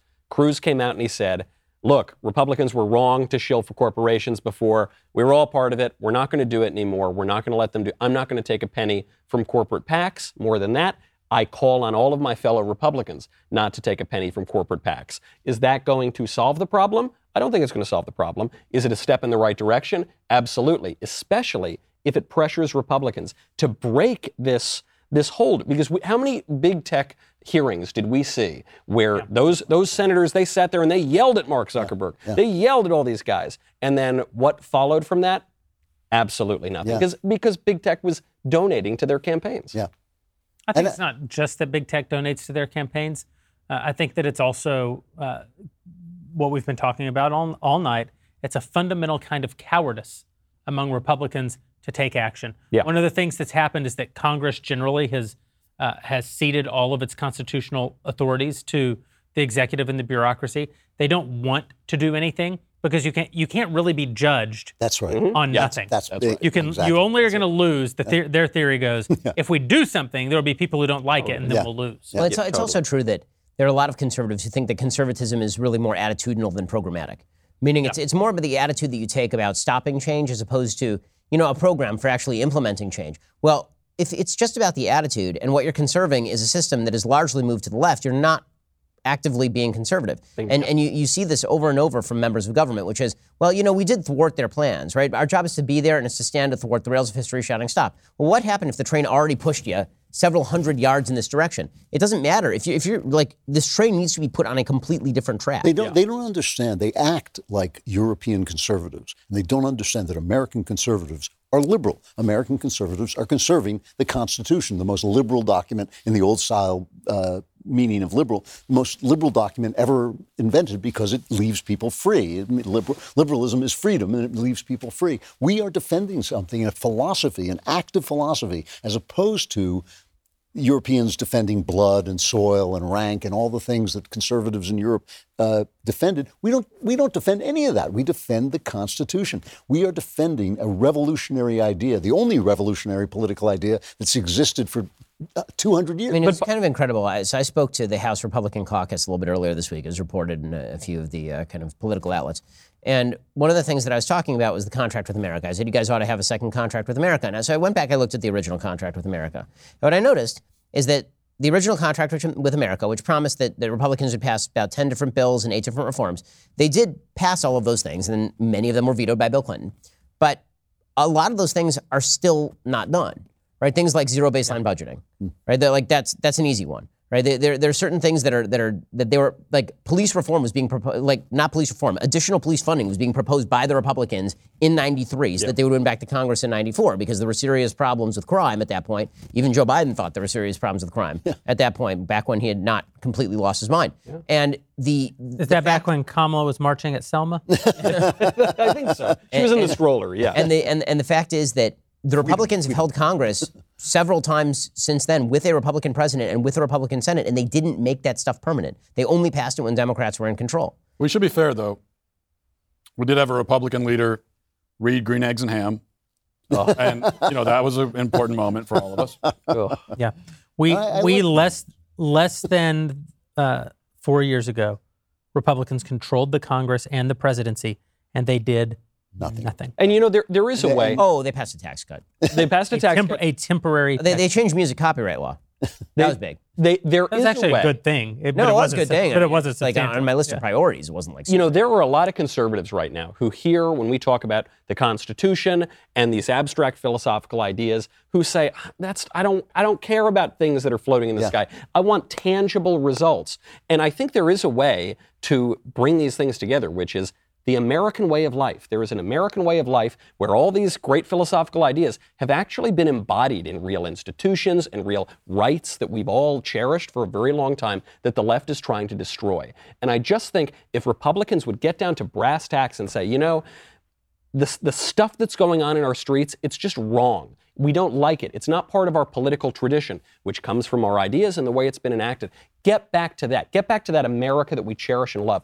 Trump did a very good job of putting it in really practical terms, and I just fear sometimes Republicans were too pie in the sky about it. Just give people something to hold on to in this country. It is funny. Trump did do a good job of telling stories. He was really good at that, and it was something that Republicans and conservatives in general need to learn.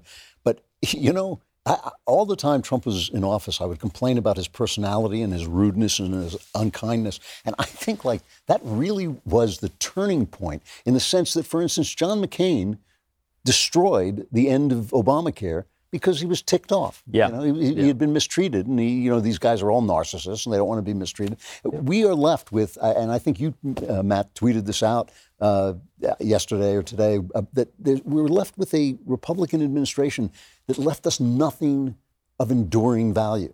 And unfortunately, that happens just too often because of what you're saying, Ben, that they don't have a positive vision of what it means to be a conservative. And I think you're right, too. I think that the idea, we are talking about things that maybe are a little too pie in the sky. We have to show people how they work. It's a harder story to tell. It's a harder story to tell that each individual person making decisions on his own, each individual person trying to better his life, actually betters the country more than Joe Biden's idea that he's just going to pour money. Well, what's kind of fascinating is that Democrats do one thing that I've never really heard a Republican do. Democrats do something that is very useful in nearly every state that has popular support, and that is they ask for sacrifice. Right? They do this all the time. They say you're going to have to sacrifice this for climate change. You're going to have to sacrifice this for racial inequity. You're going to have to sacrifice this for income inequality. And the truth is that Republicans never do that. They sort of suggest, okay, well, you can have your cake and you can eat it too, which is how you end up with tax cuts and high spending, right? Yep. At no point do they ever say, you know what? For the sake of the country and for the sake of your children, we're going to have to cut spending, and it's going to come from places that you're upset about. Right? It's going to come from places where you may be upset at me that I'm cutting this, but for the sake of your kids, you are going to have to just take the hit. You're going to have to be an adult. And so what they've done is they've trained an entire generation of Republican voters to vote for Republicans, but then when it comes time to pass a piece of legislation that requires some sacrifice here or there, the Republican voter goes, well, I do want to cut spending, but I really don't want to cut that. Yeah, but the difference is, I totally agree with what you're saying. I think that needs to be the message from the Republican Party, absolutely.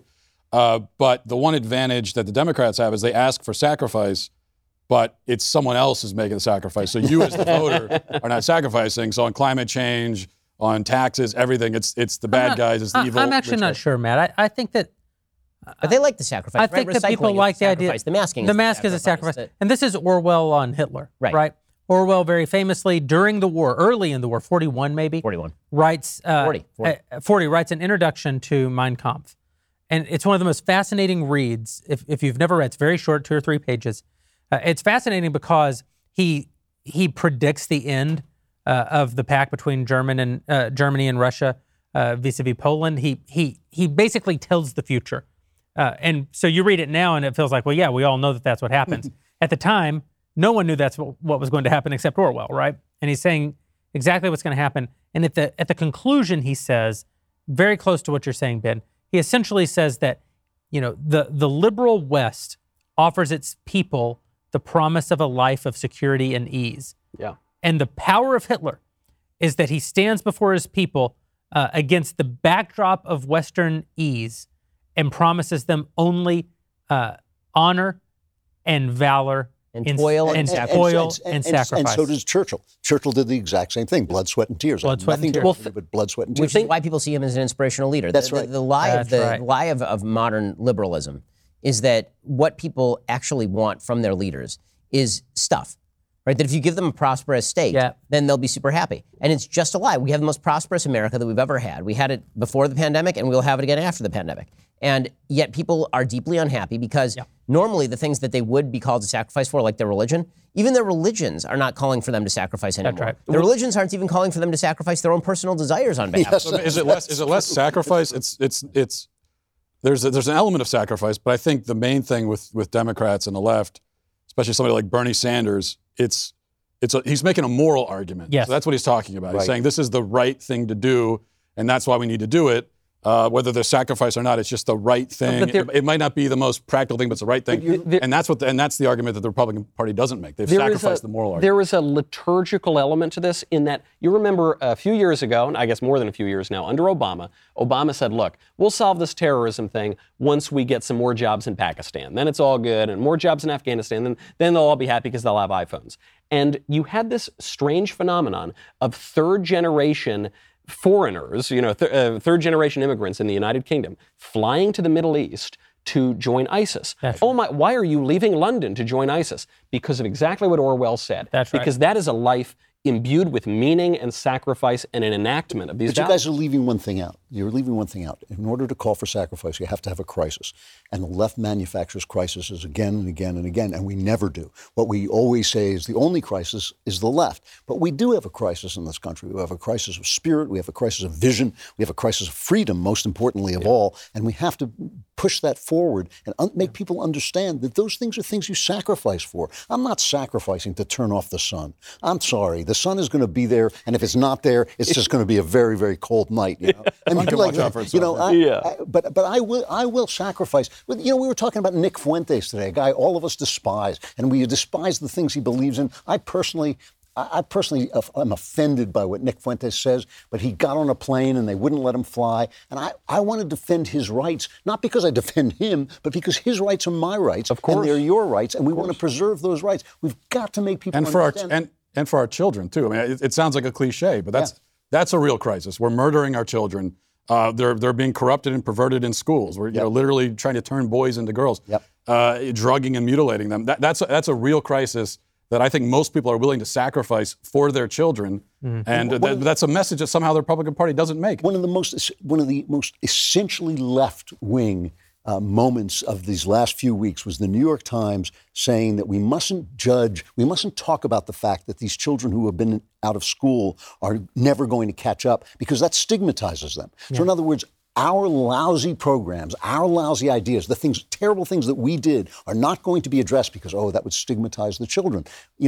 Of course we have to defend our children. The left has sold them to the teachers union. Can I make an unpopular No, damn it. We want you to be popular every damn minute. More unpopular than tax the poor. Taxing the poor is moral, and we should do it. The only thing immoral. I'm just going to keep double down on this one. Can we also beat up the poor? No. Stop that. God. We preach in this country the virtue of not working. Yeah. You have books, the 40-hour work week. Everyone wants early retirement. How could I retire by 35? Retire by 40? How could I retire by 50? We are meant in a fallen world to toil. Bingo. The Bible doesn't say take one day of your 2-day weekend and don't work. The Bible says 6 days you will toil. It's a biblical both prescription and description, to borrow from Ben, that you would work 6 days of your life and rest on the seventh day. We can talk about the theological ramifications of that. That's a great conversation, but I'm not. I'm talking in a very practical sense. God commands and describes man as one who will work 6 out of 7 By the sweat days. of your brow. By the sweat of your brow. And we say you shouldn't. I see all these women in America today who are miserably unhappy. And they're miserably unhappy, Christian women, because they believe that it's wrong for a woman to work outside the house. They believe they're supposed to be homemakers. And listen, if you've got young children at home, I think it's very beautiful for you not to work and to raise those young children. That is a kind of toil. Yeah. That is a kind of labor. Yeah. But a lot of these women in America, they have 1 kid or 2 kids. They leave the workforce. They raise them until they're 6. Then they send them to public school. And then they call themselves stay-at-home housewives or stay-at-home homemakers. But the problem is, we've replaced that job. The 20th century replaced the job of the homemaker. We We have washing machines. We have dishwashers. We have vacuums. All the things that caused a homemaker to toil were replaced, and women in that position became less and less happy. And they believe that the Bible tells them, many of these Christian women, that they're supposed to stay home and watch daytime TV instead of having a job, and that isn't true. That is toil. That is true toil. But you're not supposed to stay home and watch daytime TV. That is a miserable life, and it makes you miserable. You're supposed to stay home and toil. Raising kids, yes. Homeschooling kids, of course. I'm not saying that everybody has to have a job outside the house, but you have to have a job. You have to have a thing that you do with your hands that creates value. Listen, I have to say, in my new book, which comes out in April, The Truth and Beauty, I write an entire chapter about Wait, what's the title? The Truth and Beauty. It's called Another Good Thing. Can I please write your titles? For the love of God, Drew. Can you please? So this is like the third straight title where I'm... I think that's a great title. Thank you very much. But you're absolutely right about this, that every job, when you look at the Proverbs 31 woman that they talk about, she does everything. She's making clothes, she's buying property, she toils. But all of those things were taken out by every Friday night in the Jewish community. They were destroyed by the Industrial Revolution. They absolutely were. Right. Children were taken out of the home. All these things that made a woman's work less valuable. To me, the great prospect is, because I think the toil of making a home for people is a huge humanizing task. I think homemakers are the most important people in America. I think that's the central job that all other jobs, as C.S. Lewis said, were built to support. And what I think the answer to this is that there will be new versions of work that can be done in the home. I don't think women should leave the home. I think homemaking is the humanizing job of women that we discount so much. So let me just say, for the record, in Media Matters, that women should definitely do whatever they want with their work. No, they need to. But we're not saying that for Media Matters. I know. Screw Media Matters, but I mean, of course, everybody has his or her own choice about what they're going to do. I'm simply saying that this should be a dignified, celebrated choice. We should distinguish between, and this is where a lot of the confusion comes in. Distinguish, but like a job and work are two, not necessarily the same thing. You can work at your job, but there's a lot of work to be done at home. Recently there was some left-wingers that were tweeting about how, they don't respect stay-at-home moms because there's no, they want people who have ambition, and it takes a lot of ambition to work at home and to build a home. Yeah. Now, you can be an unambitious parent and your kids are going to be miserable and your spouse is going to be miserable. It's going to be a terrible home. But there's a difference between ambitious parenting and by the way, forcing women out of the home is an actual structured strategy of the left. Yeah. There's a great story that I recount in my upcoming book, Speechless Control. It's available June 22nd, now for pre-order. His title is better than yours. Oh, yes. This is like the first compliment. But I know, but the bar was so low. So there was this great moment between Simone de Beauvoir, very famous feminist theorist. She was the jilted common law wife of Jean-Paul Sartre, the notorious philanderer, and Betty Friedan, who was the American feminist. And Betty Friedan said, women, if they want to go out and work at the widget factory, they should be allowed to do it. And Simone de Beauvoir said, no, you're getting it wrong. Women must leave the home. They should not be given the choice to stay at home and raise the family, because if they are given that choice, they will take it. Right. Too many of them will take it, and that will not live. Hang on. I appreciate what you guys are saying, but I'm saying something else. I'm saying that women should not stay home and not work. I'm saying that men should not retire at age 30. Yes. I'm saying that we should not promise people lives of leisure. Yes. I'm saying that we shouldn't burden Christian women with the idea that being home alone with nothing to do makes you virtuous. 100%. I'm saying that God expects everyone, male and female, to work. Yeah. I'm saying that 65, you shouldn't be promised not to have to do anything anymore except sit on the boat because you earned it. You didn't earn it. You earned it back when people died at 66. Yeah. People now die at 95, and you should work. Yeah. You should work. Because it's better for you. It is better for you, and it is better for society. It all goes back to this idea that we are not offering anyone any piece of dignity. We're not offering anyone any path to creating to creating with their hands. We're not offering them any path. That's because we've changed the definition of dignity, though. Because it used to be that dignity was earned.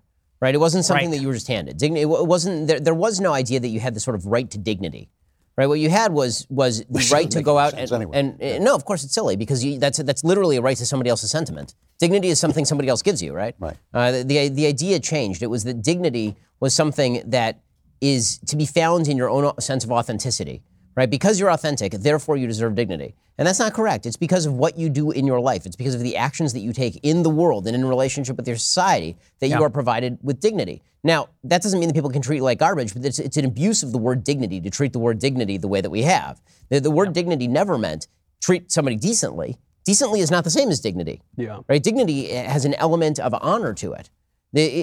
Everybody should be treated decently, of course. I'm saying that if you expect nothing from anyone, they will be miserable. Do you remember what Nancy Pelosi said when she was selling Obamacare? She said, this is a wonderful, it's an entrepreneurial bill because now you don't have to work. It frees you from labor. You can be a poet. You can be a musician. Yeah. And you know the thing about poets is, there aren't that many of them, and most of them are not very good. Well, I also noticed, that of all the vast numbers, millions of Americans on welfare programs and food stamps and disability, I noticed how many just unbelievable poets, painters, and string quartet members there are in this. Like, that's how people spend their time. Yeah. That's not a rip on people's skill sets, by the way. That's just a recognition that when you pay people lots of work, they don't spend the time doing wonderfully productive things. Yeah. Okay, like Shakespeare spent a pandemic writing Lear, supposedly. Okay, but that's because Shakespeare was Shakespeare. It wasn't like if they paid him not to write Lear. If they'd incentivize Shakespeare, they're like, you know what, dude? Same stipend, don't write Lear. It's another he probably doesn't write Lear because that's the way things work. It's another great Bill Whittle observation that this idea that if the people had the means of production, they'd only have to work 2 hours a day and they could devote the rest of their time to learning art and learning music. And Bill says, the internet disproves that because we now in our pocket carry around all human knowledge and wisdom available at our fingertips for free. At any moment, you could be learning a language, you could be reading Lear, and instead we look at pornography and we play Candy Crush. Yeah. That's all we do all day long. Isn't there, there's potentially I agree with what everyone is saying, but also I maybe have a problem with the idea that you could just go outside of the house and get a job somewhere and you're going to find dignity in that, because the way that the job market is set up and the way that a lot of companies operate, it can be a very dehumanizing experience.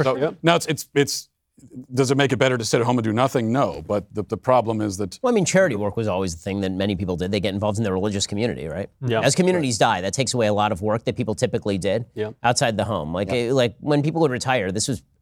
for most Americans, I would say, when most people retired at age 65, if they were church involved, it'd be like they would go and get involved in their church. They got more involved in church. Exactly. They spent that extra time going and doing charity work. I lived for many years in Montecito, one of the richest communities in the world. And living in a very wealthy community is really interesting because people do what they want to do, right? They have free choice. And so you see what people want to do. The women stayed home. But they also manufactured the community. They went to the schools. They made sure the schools ran on time. They ran the charities. They did all, they called them Montecito moms. Talk about dignity. When Montecito moms walked down the street, everybody stood still because everybody respected them because they ran the community. They gave us the community in which we worked and for which we worked. And I think that those are things, of course, you don't have to get a paycheck for those, for them to be work. But they also speak to... In a weird way, this gets us back to Biden, because what Biden is creating is a culture of expectation. Yes. Yeah. It's a culture where... And Republicans are accepting the premise. They always accept the premise. Of course. Yep. They're saying, you're right, you do deserve all these things. We just want to give them to you in a more effective way. Yeah. Effectiveness is never a good argument.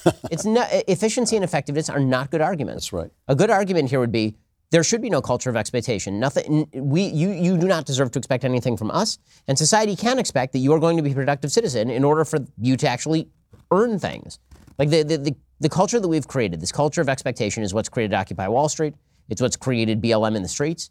It's what's created so many of the things that are destroying the country right now. Is this expectation that you like. I've stopped using the term soft bigotry of low expectations. I now use the term bigotry of no expectations, because that's where we are right now.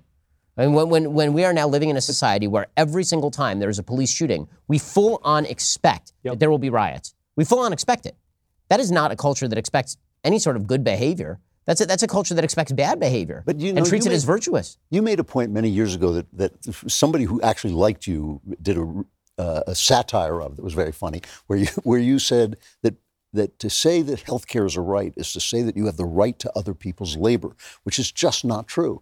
And you were right. You were absolutely right. The joke they made about you was a friendly joke, but it was very funny of you saying, you have no right to other people's labor. But you don't have a right to other people's labor. You have a right to be left alone. You have a right to say what you want to say. You have a right to think what you want to think, and you have a right to make your own choices. But you don't have a right to other people's labor, including the labor of healthcare workers. No one owes you anything. Anything.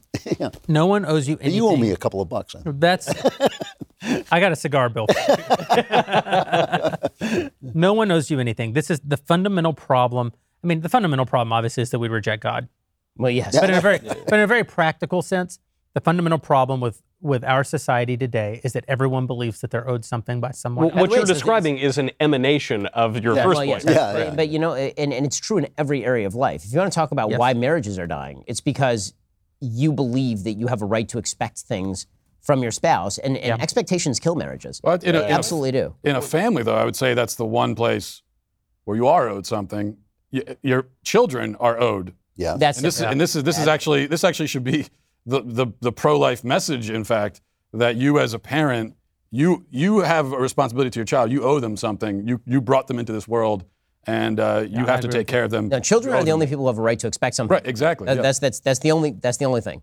But, I want to take issue with this a little bit. I mean, I think that individuals, especially in relationships like marriage, they do have a right to expectations of one another. You've entered a covenant. Yeah, that's right. You've made an agreement. And so fidelity, integrity, And so I think Breakfast, that's the very difference we're talking about.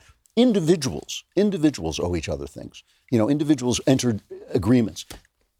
The society owes you nothing. Right. The world owes you nothing. Although I will say that that when it comes to marriage, I think one of the big things that does plague marriage is people having expectations without having expectations of themselves. Yeah. So when I say that you have the idea of a covenant in marriage is the idea that now the trade is over and not ongoing.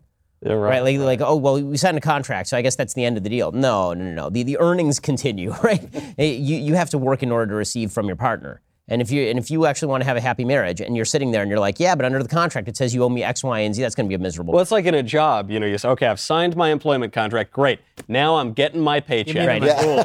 That's one of the most popular stupid memes and slogans you see out there is something like, if you can't handle me at my worst, you don't deserve me at my best. That's I think attributed to Marilyn Monroe incorrectly, but. That's the attitude people bring into romantic relationships is that you have to sort of deserve me to you have to deal with my bull crap in order to get me at my best. And it's like, well, or you could just not do that, or just be a good person and also be forgiving of my faults. I always say, if you want to be my lover, you got to get to my friend.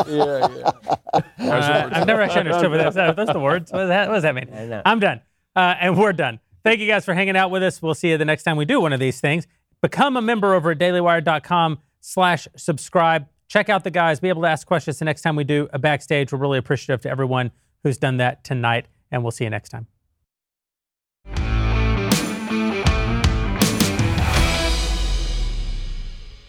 Daily Wire Backstage is produced by Mathis Glover. Executive producer is me, Jeremy Boring. Our technical director is Austin Stevens. Our production manager is Pavel Wadowski. Studio and equipment management is by Patrick Kennedy. And broadcast engineering is by Mark Herman. Editing is by Jim Nickel. Audio is mixed by Mike Coromina. And our audio assistant is Israel McFarland. Playback is operated by McKenna Waters. Hair and makeup by Nika Geneva.